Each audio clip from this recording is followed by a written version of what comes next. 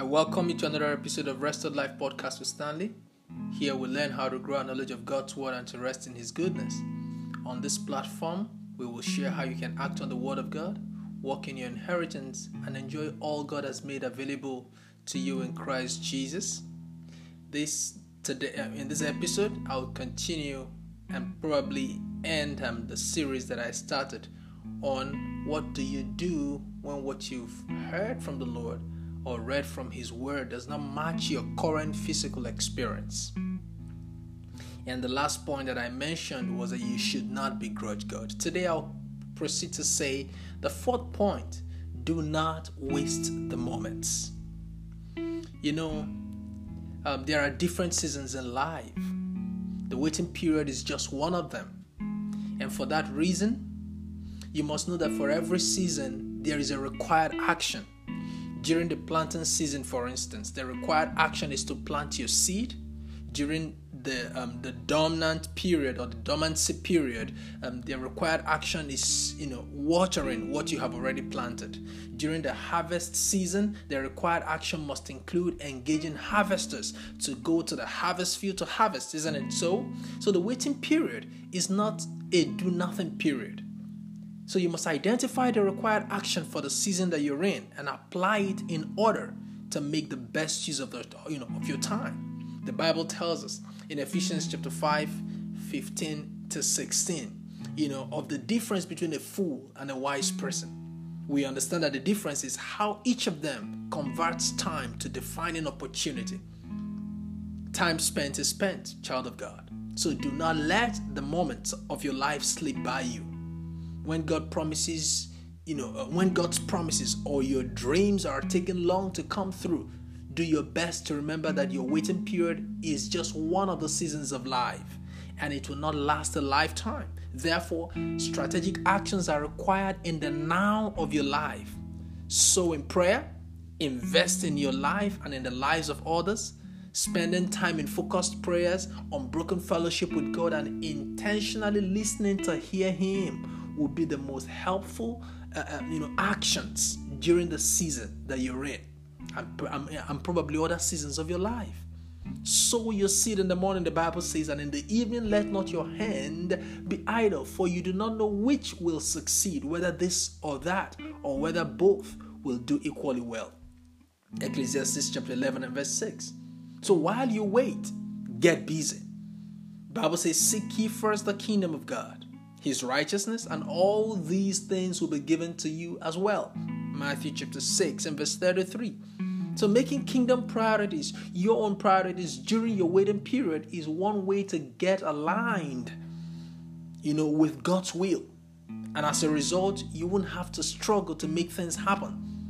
And before you know it, the waiting period will be over.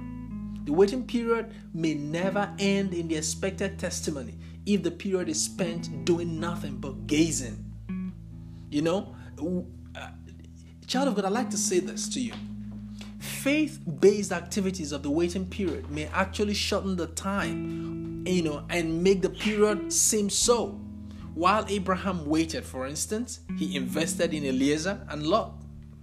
He busied himself growing his business, and during this time, his relationship with God deepened.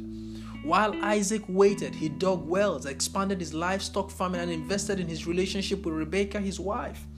While Jacob waited to get a wife, he served his uncle Laban, and his love for Rachel also made him serve 7 years. And the Bible says that 7 years seemed like a few days. While Elijah waited, he went up the mountain and prayed. While Hannah waited, she did not miss the Shiloh trip. While Ruth waited, she invested her time in her relationship with her mother-in-law. While Paul prayed and waited for the thorn in his flesh to be removed, he worked on his perspectives. While David waited, he began a mentorship program for some disenchanted young men. He served in Saul's army and invested in his relationship with Jonathan. Joseph spent his time of waiting learning the Egyptian language and sharpening his gifts of administration and interpretation of dreams. So you see what? There was no time for Joseph to wallow in self-pity. At least we never saw so in the Bible. So, do not waste the moments of your life. Whilst you wait, get engaged doing something. And another point to give is, while you pray, watch. Because see, while some waiting periods are in God's will, not all waiting periods are approved by God. Yet they all will fulfill a divine purpose in the life of every child of God. Therefore, you have to be sensitive in the spirit to know where the delay or hindrance is coming from. The Bible tells us in Ephesians chapter 5 and verse 17 that the wise understands that the will of, what the will of the Lord is. It is your responsibility to diligently understand what God's will and timing is and pray through. Remember the point, while you pray, do what? Watch. The nation of Israel, you can remember, was supposed to be in exile for 400 years only. And in his mercies, God had decided to shorten this waiting period by sending Moses to them 10 years earlier. So Moses was misunderstood, and so he escaped to Midian. Hence, for reasons that were not in God's plans for the children of Israel, instead of their captivity and exile ending 10 years earlier, or at the most, at the 400th year, it stretched for another additional 30 years. Why would God's agenda for a believer be delayed or extended or even hindered, you may ask? The Bible gives us the answer in the following verse. In Luke chapter 19 and verse 44, the Bible says, "They will dash you to the ground, you and your children within your walls. They will not leave one stone on another, because you did not recognize the time of God's coming to you." Wow! Friends, you know what? Satan can wreak havoc during a waiting period or extension that is not in God's will. When Moses first showed up in defense of his Israelite brothers in Exodus chapter 2, 11 to 14, he was not accepted. They did not know that it was God's will to deliver them through Moses, the 40-year-old Egyptian prince of Israeli descent. The Bible gives us an actual account of what happened. When you read about the story from Acts of the Apostles chapter 7, 23 and 25, the Bible says, when Moses was 40 years old, he decided to visit his own people, the Israelites. Moses thought that his own people would realize that God was using him to rescue them, but they did not. Acts of the Apostles chapter 7, 23 and 25. But they did not. How sad, And because they did not understand God's timing for their waiting, they overstayed by an extra 30 hellish years. I had a personal experience.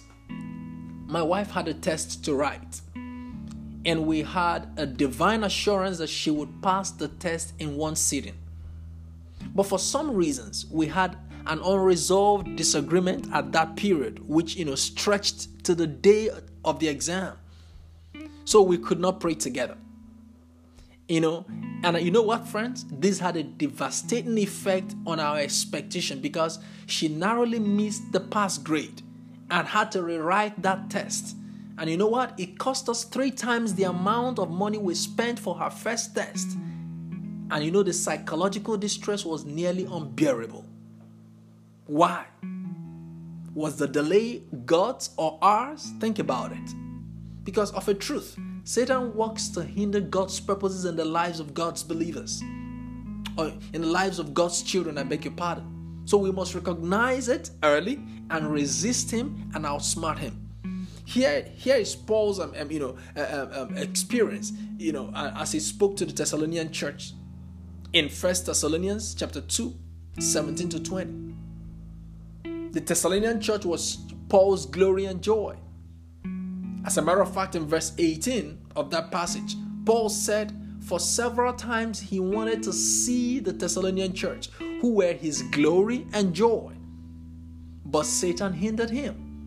On the other hand, the Thessalonian church was also hindered from receiving the spiritual nurturing and encouragement that would come from Paul. In the same way as with Paul, many people have been hindered by Satan from seeing their glory and their joy. Remember, the Thessalonian church was Paul's glory and joy. What is your own glory and joy today? Satan is working real hard to hinder God's people from seeing their glory and joy. And so no matter what side they turn, they are faced with delay. They are faced with opposition. And when you know where this delay and opposition, are coming from, then you are able to act with precision. There is always a required action while waiting. I said it. And if the waiting is in God's plan, then you wait on Him till the timing is right. But if Satan is the one hindering God's purposes in your life, you must stand up and thwart his plans. In 1 Thessalonians chapter 3 and verse 1, Paul tells us what he had to do. He and his associates could no longer put up with Satan's opposition. Then they stood up and outsmarted him. They sent Timothy instead to do the same work that Paul would have done. And Timothy did a fantastic job. And of course, later on, we found out that Paul eventually made his trip to visit the Thessalonian church. So this was like taking a different route. Satan blocks this route, so Paul took another route. When you know where the opposition is coming from, you are able to outsmart the devil and take another route to achieve the same purpose. Let God lead you, friends. So we must establish that it may be God's waiting room, but friends, it may not always be God's waiting room. It may be Satan's. And Christians must be wise. The New Testament believer must be watchful. Amen. So you must, again, know where the the opposition is coming from. Is it God's waiting room or Satan's waiting room? Remember, the word there is, while you pray, watch. Amen. I'd like to end at this point, and until I come your way with another series, stay blessed. Amen.